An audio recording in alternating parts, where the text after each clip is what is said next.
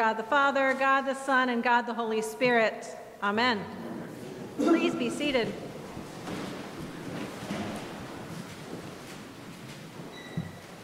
Clearly it is fall time if you stepped outside today to make it here. If you are home watching in pajamas and with coffee, ooh, that must be cozy.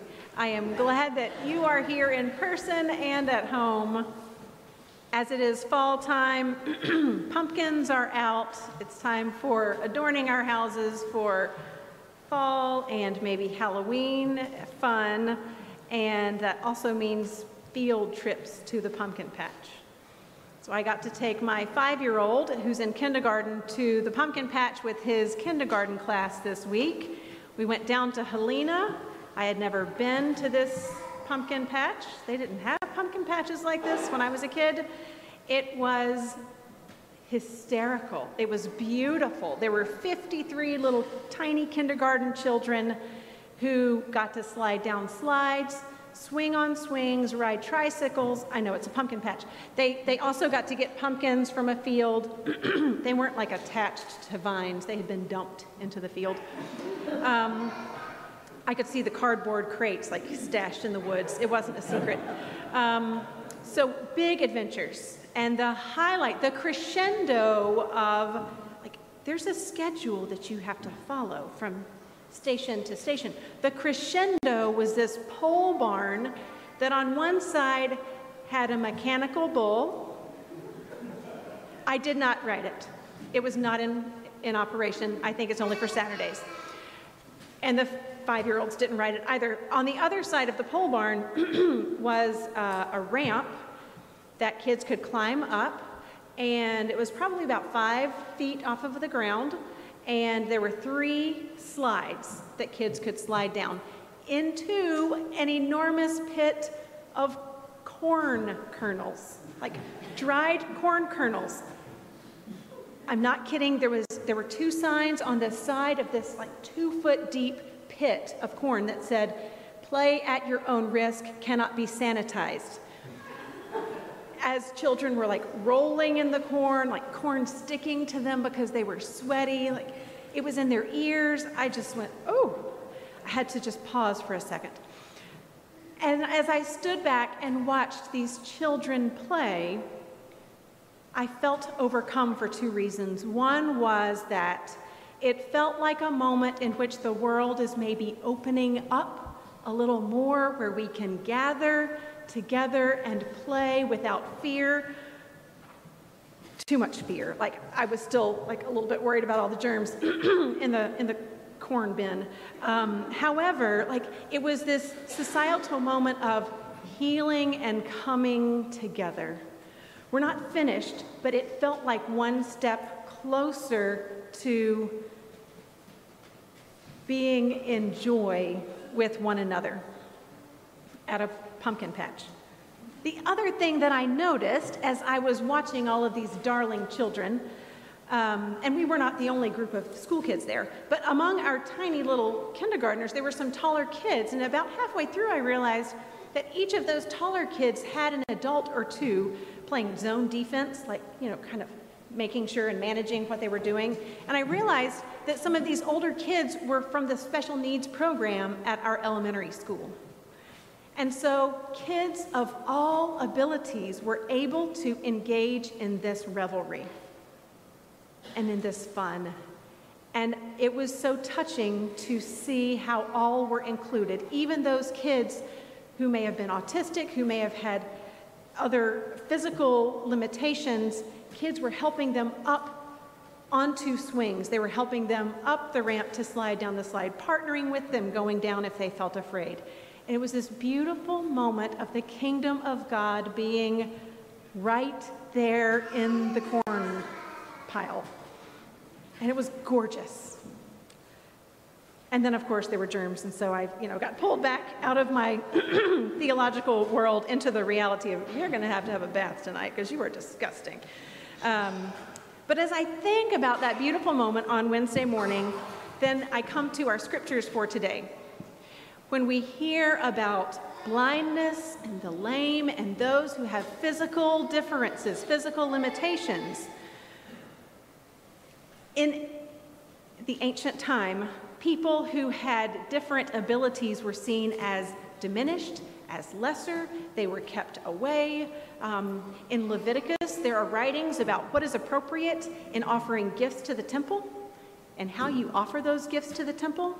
You offer those gifts to be cleaned and to be purified.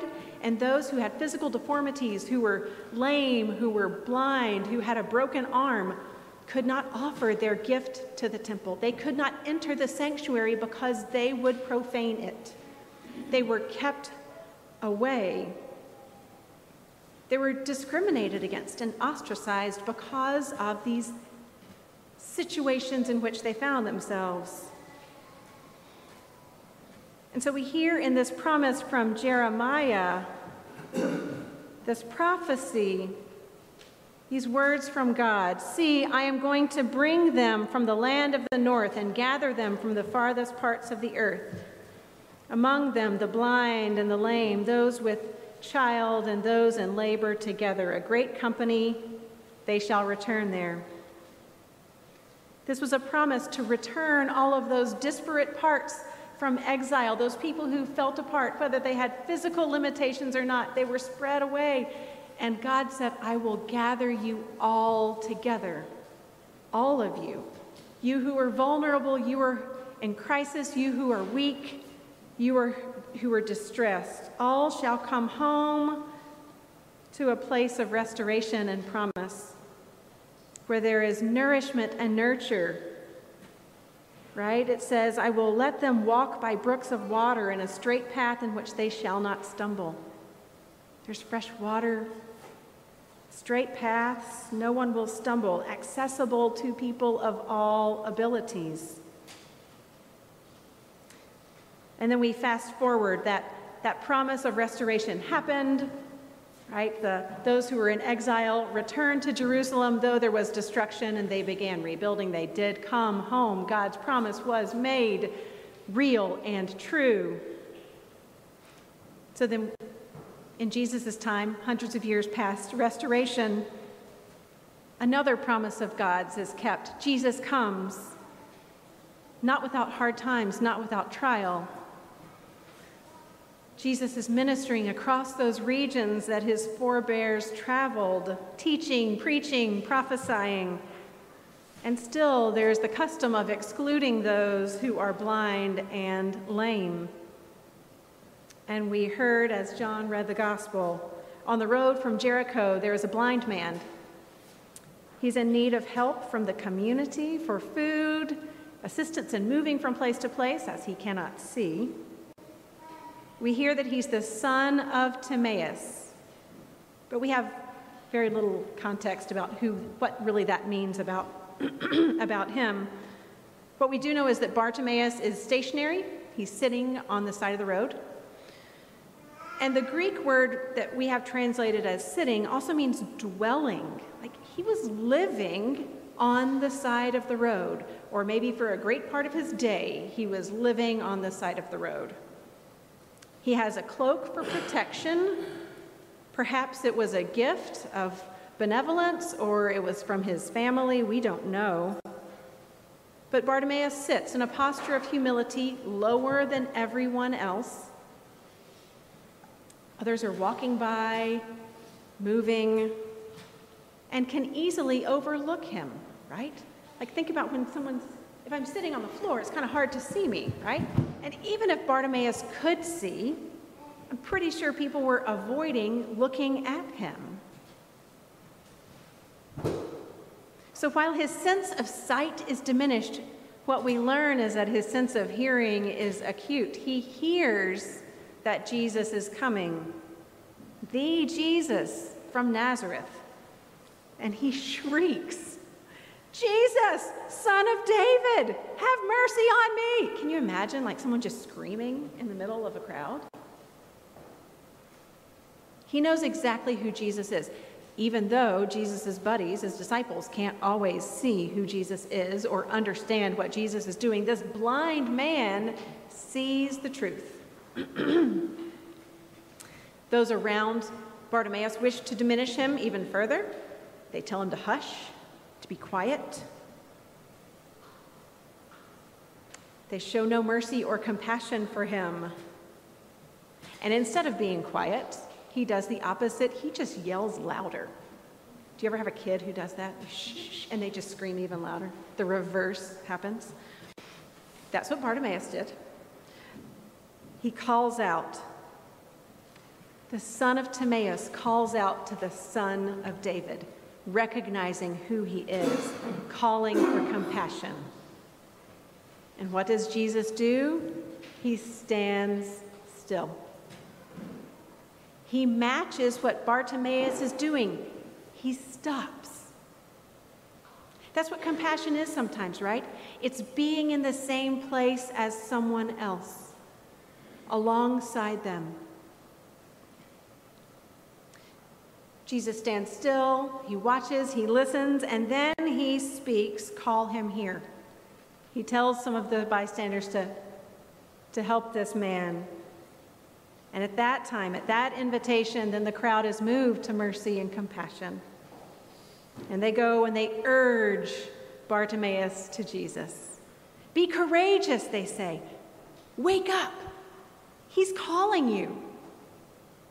And so Bartimaeus throws off the weight of the cloak and he leaps up.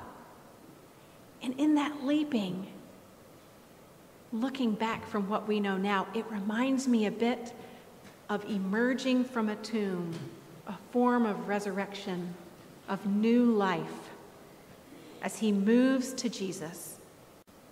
He moves to Jesus, the pure one, the undefiled temple. He is welcomed there, as opposed to the previous temple cults that said, no, no, no, no, no. If you have something wrong with you, you don't get to be here. Bartimaeus was welcomed. And Jesus addresses him, "What do you desire that I do for you?" Bartimaeus says, "Rabboni, that I may recover my sight." Now, I know you have in your translation in front of you, teacher, but the Greek is Rabboni. And when I read that, I was reminded of Mary Magdalene, whose eyes were open to Jesus on that first Easter morning, seeing him come from the tomb, arisen. "My dear teacher, I see you. I recognize you." Bartimaeus' eyes weren't opened yet when he said this, when he recognized who Jesus was. And yet he had the gift of spiritual discernment and truth as to Jesus' identity and power. And in that moment, Jesus felt seen too. And Jesus says, "Go. Your faith has healed and saved you." And immediately Bartimaeus regains his vision. And rather than another healing story of a blind man earlier in Mark, Bartimaeus joins the disciples. He accompanies Jesus and his friends on the road. Bartimaeus becomes a partner on the journey that went on into Jerusalem, ultimately toward Jesus' judgment and deception, his trial and crucifixion. But Bartimaeus knew about hardship on a journey. He was well equipped as a member of that traveling band. And so as we sit and revisit this story from long ago, we see a man who went from this lowly dwelling on the road to accompanying Jesus and his unpredictable, feisty group of disciples. And so we hear in this story this healing, this divine healing, and that is a beautiful thing. That's what we often think about in this story. And as Becky talked about last week, as we pray for healing, sometimes healing doesn't come as we want it to come. And so what can we look at in this story in addition to the healing and the restoration of sight? What we can see is that this brush with the divine got Bartimaeus moving. It changed his life in that his heart could already perceive the truth. But this brush with Jesus changed his station in life and his posture. He went from a dejected and downtrodden blind man to turning a new leaf to become unencumbered by a dusty cloak. He became free to approach and follow the promised one. And he holds up something else for us too. His words, his will, his faith are a beautiful gift to Jesus. The Son of David recognizes and receives Bartimaeus' faith as a fragrant offering. Bartimaeus can give that to Jesus. His faith brought him wholeness and restoration within the context of the faith community. And Bartimaeus has been transformed into an active member, not just one requiring gifts from others. And so how can we listen for how God is opening our eyes to see the gifts ready to give to Jesus? How can God open our eyes to see others around who have gifts to offer as well? Who is on a different plane than we are right now that needs our attention? And who can teach us and recognize us as we truly are? It's a powerful witness that Bartimaeus offers us. And as we listen in our collect for the day, in which we pray that faith, hope, and charity swell within us by God's grace and mercy, and we just sang Amazing Grace, Bartimaeus' gift was faith. What is your gift? What is your gift that you're giving to Jesus this day? And how might you sit alongside others as they discern what their gift to Jesus will be as well? Amen.